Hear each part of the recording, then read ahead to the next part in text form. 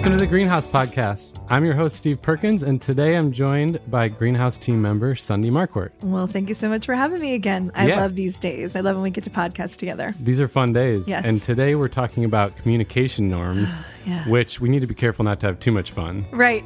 I feel like we could have a lot of fun with this one. We could. We have a few specific examples we want to cover. We'll talk about what we even mean by communication norms, because I know a lot of people hear this and don't even know what it means. Yeah, they have no idea what a communication norm is, except for maybe a guy they knew named Norm, right? Okay, so I feel like you're the perfect person to interview, though, because I look like a norm? Well, no, not at all. Because you started Greenhouse from the bottom, right? So you built this company. So you brought people in and there had to be some sort of norms as you'll define them, right? But you also worked in big Fortune 500 companies, right? Mm-hmm. Where somebody else created the norms for you. So I feel like it's really a great discussion today from your perspective, having experience where you didn't get to create them versus, no, I'm going to do things differently and I get to create them. It's true. And I've call this good or bad, but I've had experiences in lots of different types of companies, both as an employee, as a coach or consultant. And what I've noticed over time is you can tell right away. I don't want to just blanket statement say if it's a good company or not, but if it's a company with great leadership or not, based on if people know these things.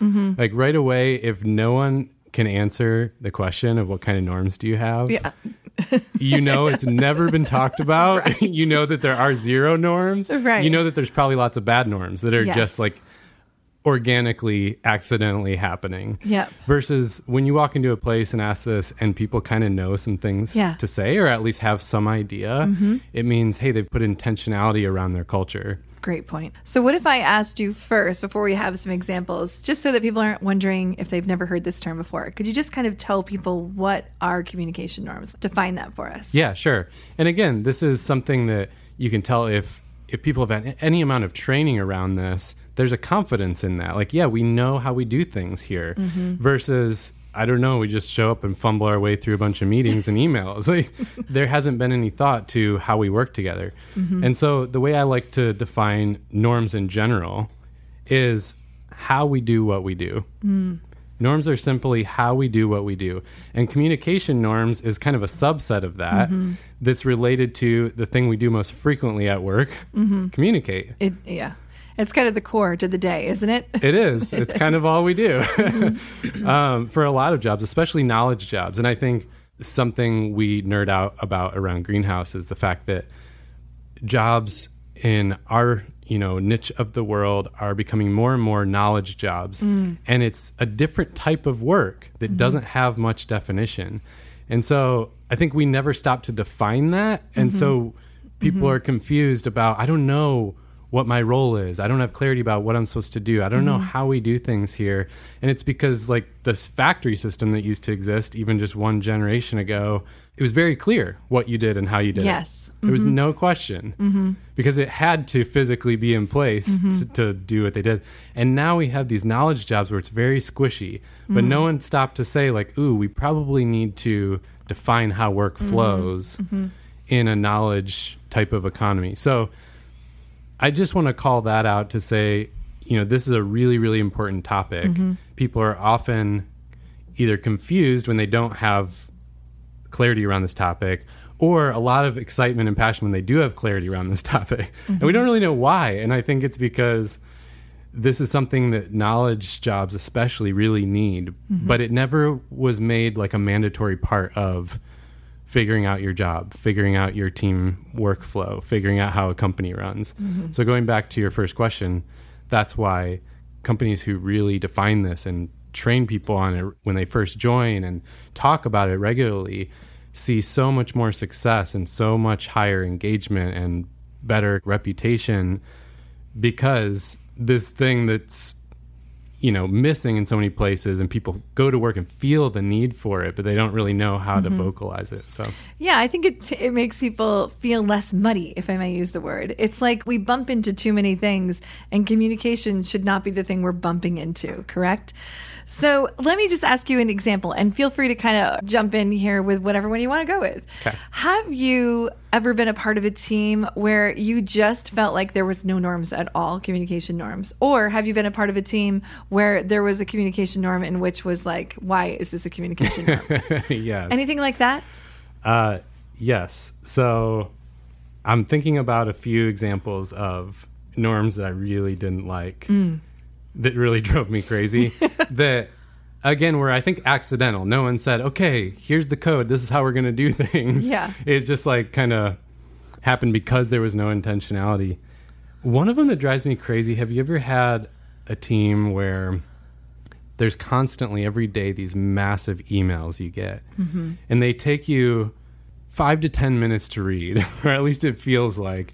And then if you're like me, you kind of put it off because you know, oh, that's just going to be very mentally, emotionally draining to even read through this email, let alone act on it or figure out what I'm supposed to do. Supposed to do with that, right. So you get these huge emails and they come through all day. Meanwhile, you've also got all these meetings and they're emails around stuff that you feel like you could have a 2-minute conversation. Right. If we just came over to your desk or hopped on the phone, we could figure this out really quick. Yes. But instead, I have to like build my whole day around reading your email. And then sometimes what actually ends up happening is you pick up the phone anyway, right? Yeah. So a lot of wasted time. Right. And some companies, especially big corporate America culture, is a lot of, we don't use the phone. It doesn't even exist. Right. And so we probably spend 10 times as much time on things just because we're emailing it. And then, you know, you can misread stuff in an email. And so people read into things and create all this baggage and tension between each other when it wasn't, there didn't need to be any of that. None. It's just because I was reading into your words and like putting anger into your sentence when it didn't exist. It didn't exist, right. Yeah, so that's an example. Do you also remember just kind of bumbling your way through on teams too, where feeling like, what is really what am I doing? Like, what is the norm? And then I've been reprimanded before too, where I've done something and someone said, well, that's not how we do things. And I'm like, well, thank you for telling me afterwards instead of proactively. Do you remember a specific example of kind of an annoying? Oh, I just remember when I was working in the music industry specifically, that there was very specific times of the day that they communicated something. And no one ever told me that the mornings were designated for something very specific about this, and that interrupting somebody about other than the afternoon was completely, I mean, it was literally like, here comes the gun, I'm going to shoot you down. But nobody ever took the time to mention that to me. So I bumped into that. And I remember feeling like, oh gosh, that was an uncomfortable moment that could have been avoided if you had just kind of let me know that this was our norm, that in the morning it's this and in the afternoon it's this. You're so right. And then that little annoyingness or that little sting that's with you, especially for some people, can really kind of churn inside and sit there a long time. So you add up even just 10 of those a day. Yeah. Which, think about, you know, a normal work day with a bigger team especially. There's like 1,000 interactions in a day. Even just 10 of those, how much dysfunction that creates, how much that slows down productivity, how much that eats away at just enjoying your work. Yeah. Here's another one for me, competing modes. We've talked about this before, but you walk into a meeting, let's say there's 5 people. 3 of the people, their personality always views the meeting as, we are trying to make a decision here. There is a right decision and a wrong decision, and we are making it. Right. Meanwhile, the other 2 people came into the room thinking, oh, this is so fun. It's like a brainstorm. We're all going to like share ideas, and no one's even aware that that's what they're thinking, but that's their natural lens. And so you get in the meeting and it starts, and the brainstormers and the decision makers are just butting They're heads at conflict with one another. Right. Right. So how could they have fixed that? Oh, that's a whole podcast. That's a whole podcast, yeah. Or how about this one? You know, like the calendar is typically set up in hour blocks. Right. Okay, great. And so if we're a calendaring company, we just naturally block an hour because that's the easiest chunk to block. Yeah. So now my day has 6 one-hour meetings. Yeah. And probably half of them could be done in 10 minutes. That really bugs me. So I've felt that many times before. And my feeling has been, okay, we're looking around the room at each other like we're good, but because it's calendared, we're going to keep going. When really someone just needs to call it. So a team norm in that moment or in those kind of scenarios could be, when we feel it's done, call it. Yeah, instead we just kind of like fill the time just because.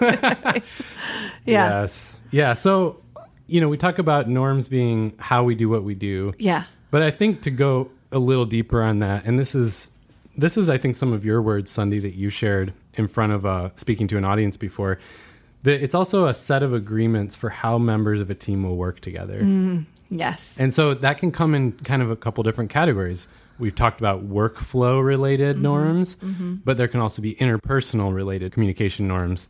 And I mean, I think we can dive into some of both. Okay. But it's the agreed upon behaviors that allow the team to increase their performance together, to have healthy debate, and to really have clarity around their purpose and their individual roles.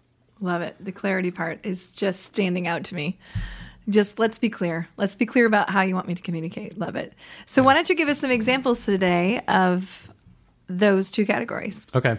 Well, the first one, there's 5 we'll kind of dive into, and then maybe we'll give some more random rapid fire examples. You bet. But the first one is mention the mode. And so I actually was just alluding to this a minute ago, but mentioning the mode just means, are we here to make a decision? Are we here to brainstorm? Okay. Or for some other reason, maybe. But as we talked about in a previous episode about communication styles, if you really to kind of just boil it down, introverts and extroverts can also have different styles coming to the table. And so mentioning the mode or mentioning what kind of conversation we're having can just really make it so much easier and avoid a lot of pitfalls. How do you suggest they mention it? Can it happen in the moment? Does it happen in an email?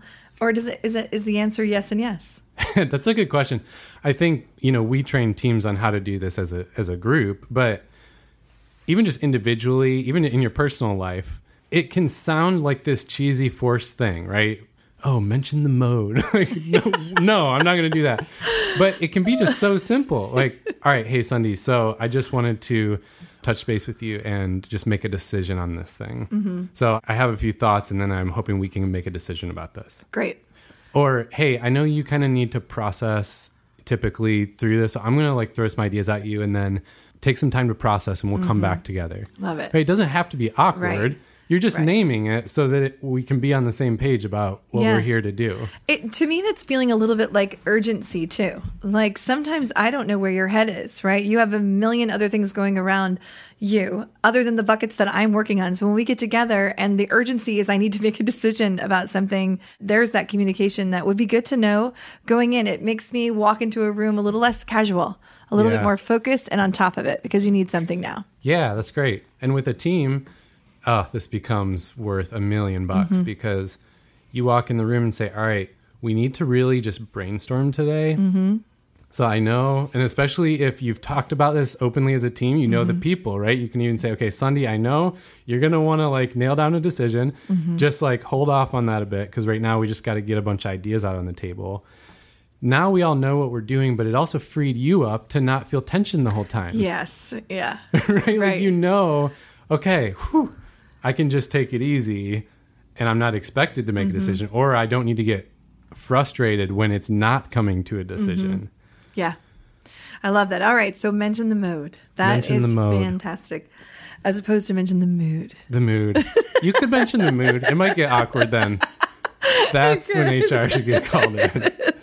Okay. So I think the next one is something about the channels of communication. Let me ask you a little bit about that.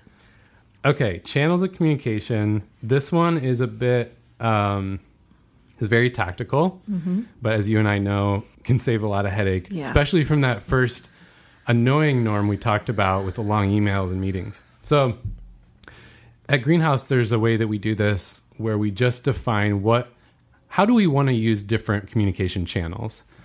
And for us, it's kind of like this hierarchy. So the first priority is I want you to talk to me or send me a Vox. We use an app called Voxer. It's kind of like a walkie-talkie. I want you to call me or Vox me because that's the most efficient. That's the channel that there's the least breakdown because I can hear your voice inflection and we don't misread each other. I can ask questions and clarify.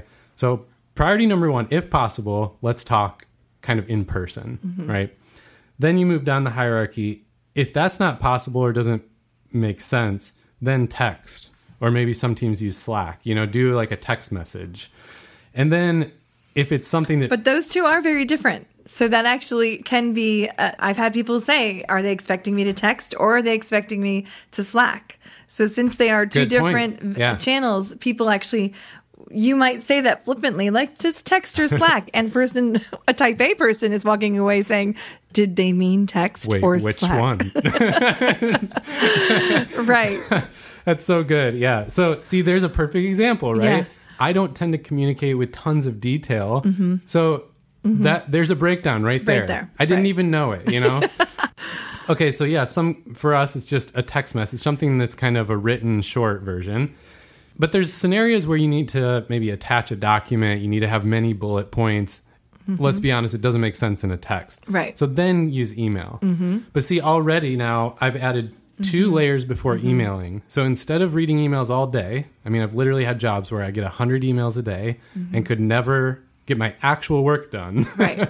Those scenarios. It's like late at night. I think it's problem 101 with most people who I coach on prioritization. They're just checking their emails all day and not getting the work done. So you do it at night or the weekend. Yeah. Or it doesn't get done. Yep. So now I've eliminated probably 80 to 90% of that email because we can just have quick conversations.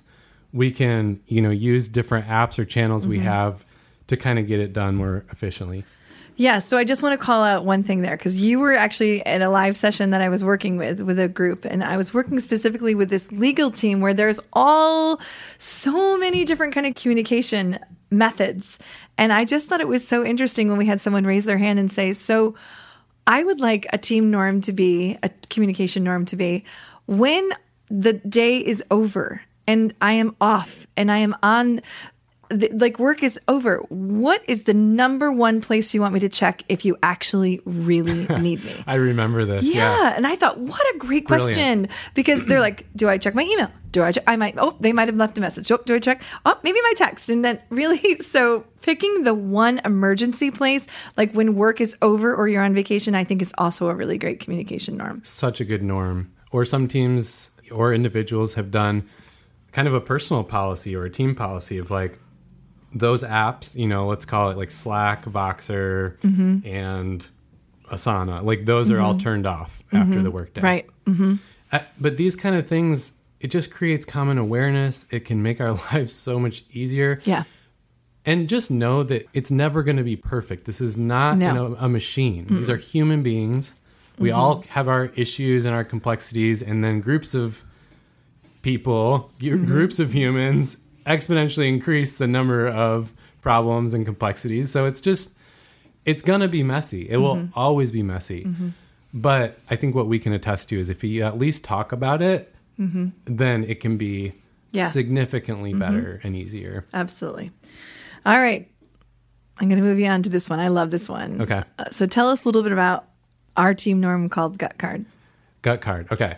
I can't take credit for this term. I learned it from somebody else in a previous job, but I loved it and it stuck with me. And it was one of the first norms I created for Greenhouse because the gut card means when you're starting to feel tension about something, especially in like a team meeting, you can throw your gut card. And right now I'm kind of like making a motion like I'm throwing a playing card on the table. Yes. And the idea is it's a signal that we all know that says, okay, hold on, I have an issue or I have something I need to get off my chest.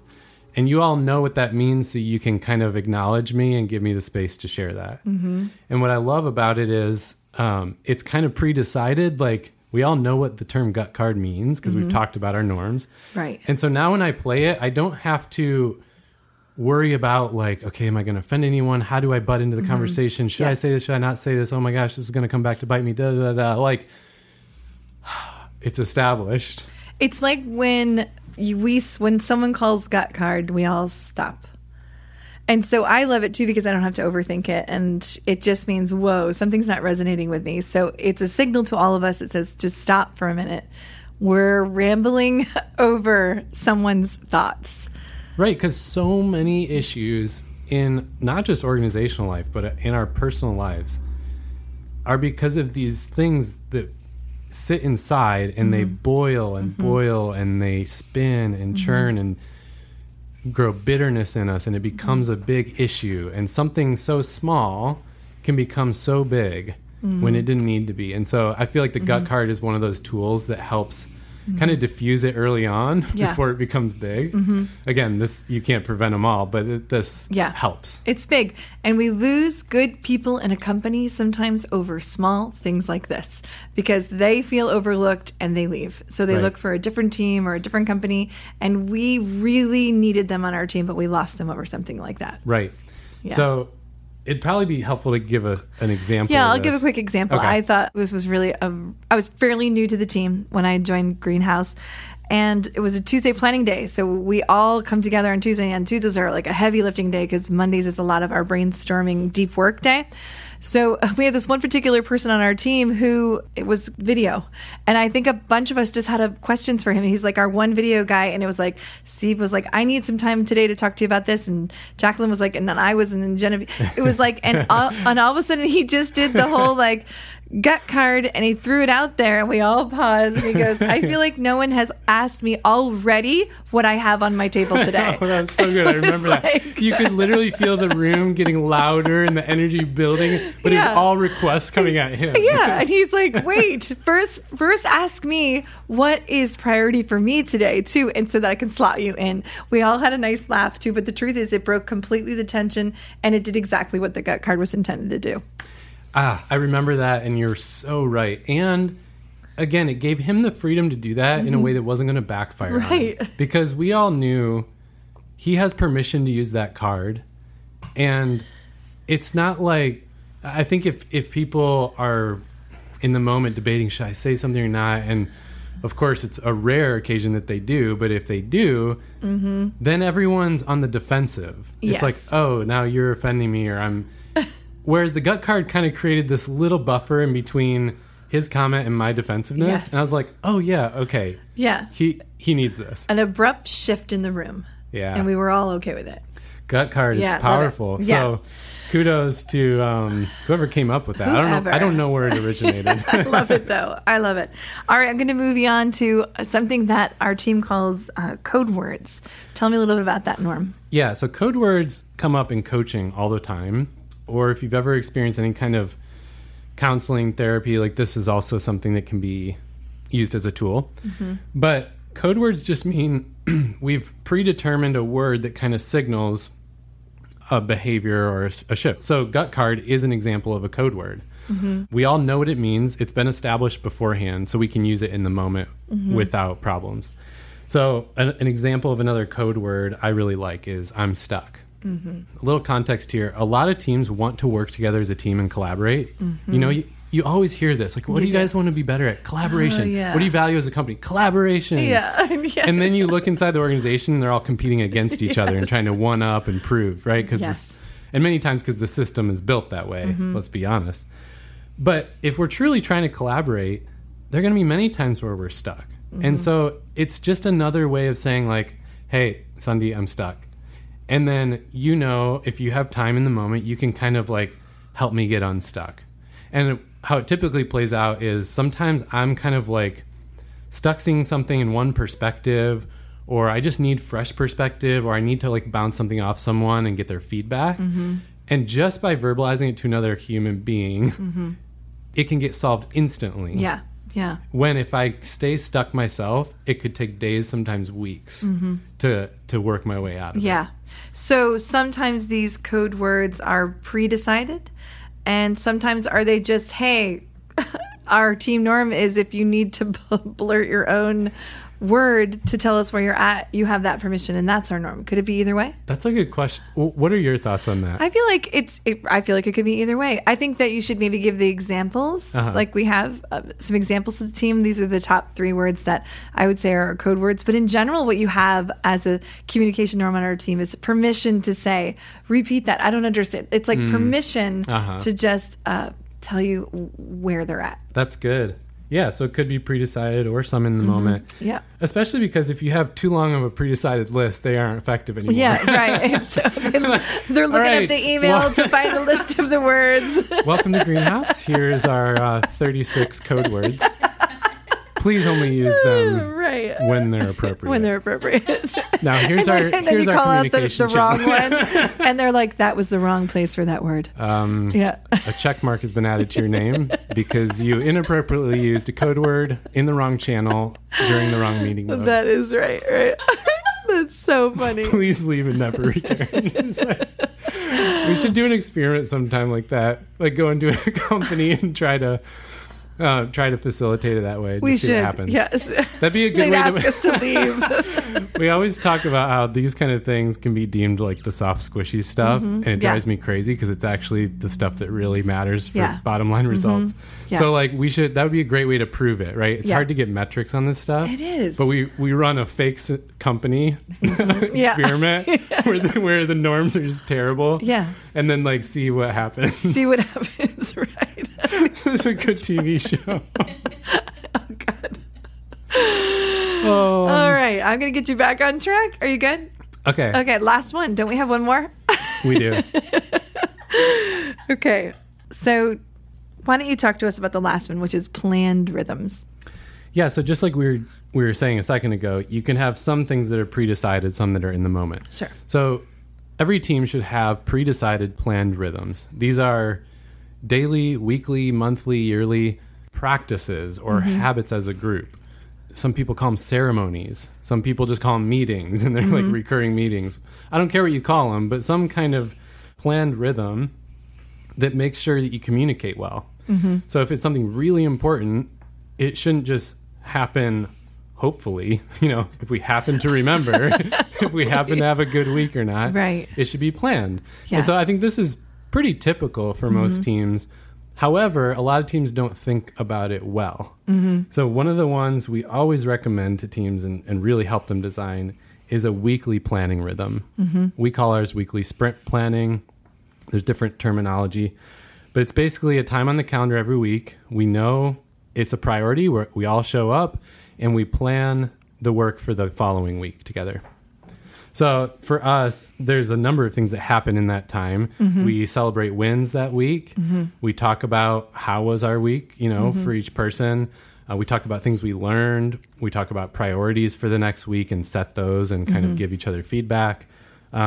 We even do things in that time around tracking certain metrics or, hey, there's this thing that came up. I just need to get input from everybody. So it's just this planned time where we know, okay, I can save all those questions for then, and it's going to happen. And I know we're going to get more into that in part 2, right?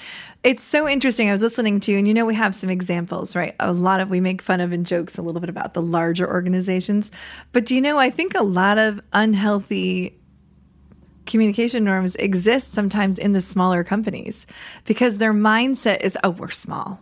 We don't need, we just talk to me when you need, just boom, boom. And then it becomes a muddy mess. Yeah. So I think it's important to remember for those small teams out there, how important that we are a pretty mighty but small team. And I love our rhythms and knowing what's expected. So sometimes people can do things like just, well, hey, Joe, do you have a minute? And he really didn't have a minute. And because there's no, Yes. there's no way of signaling that to each other, we can be much more frustrated than we need to be.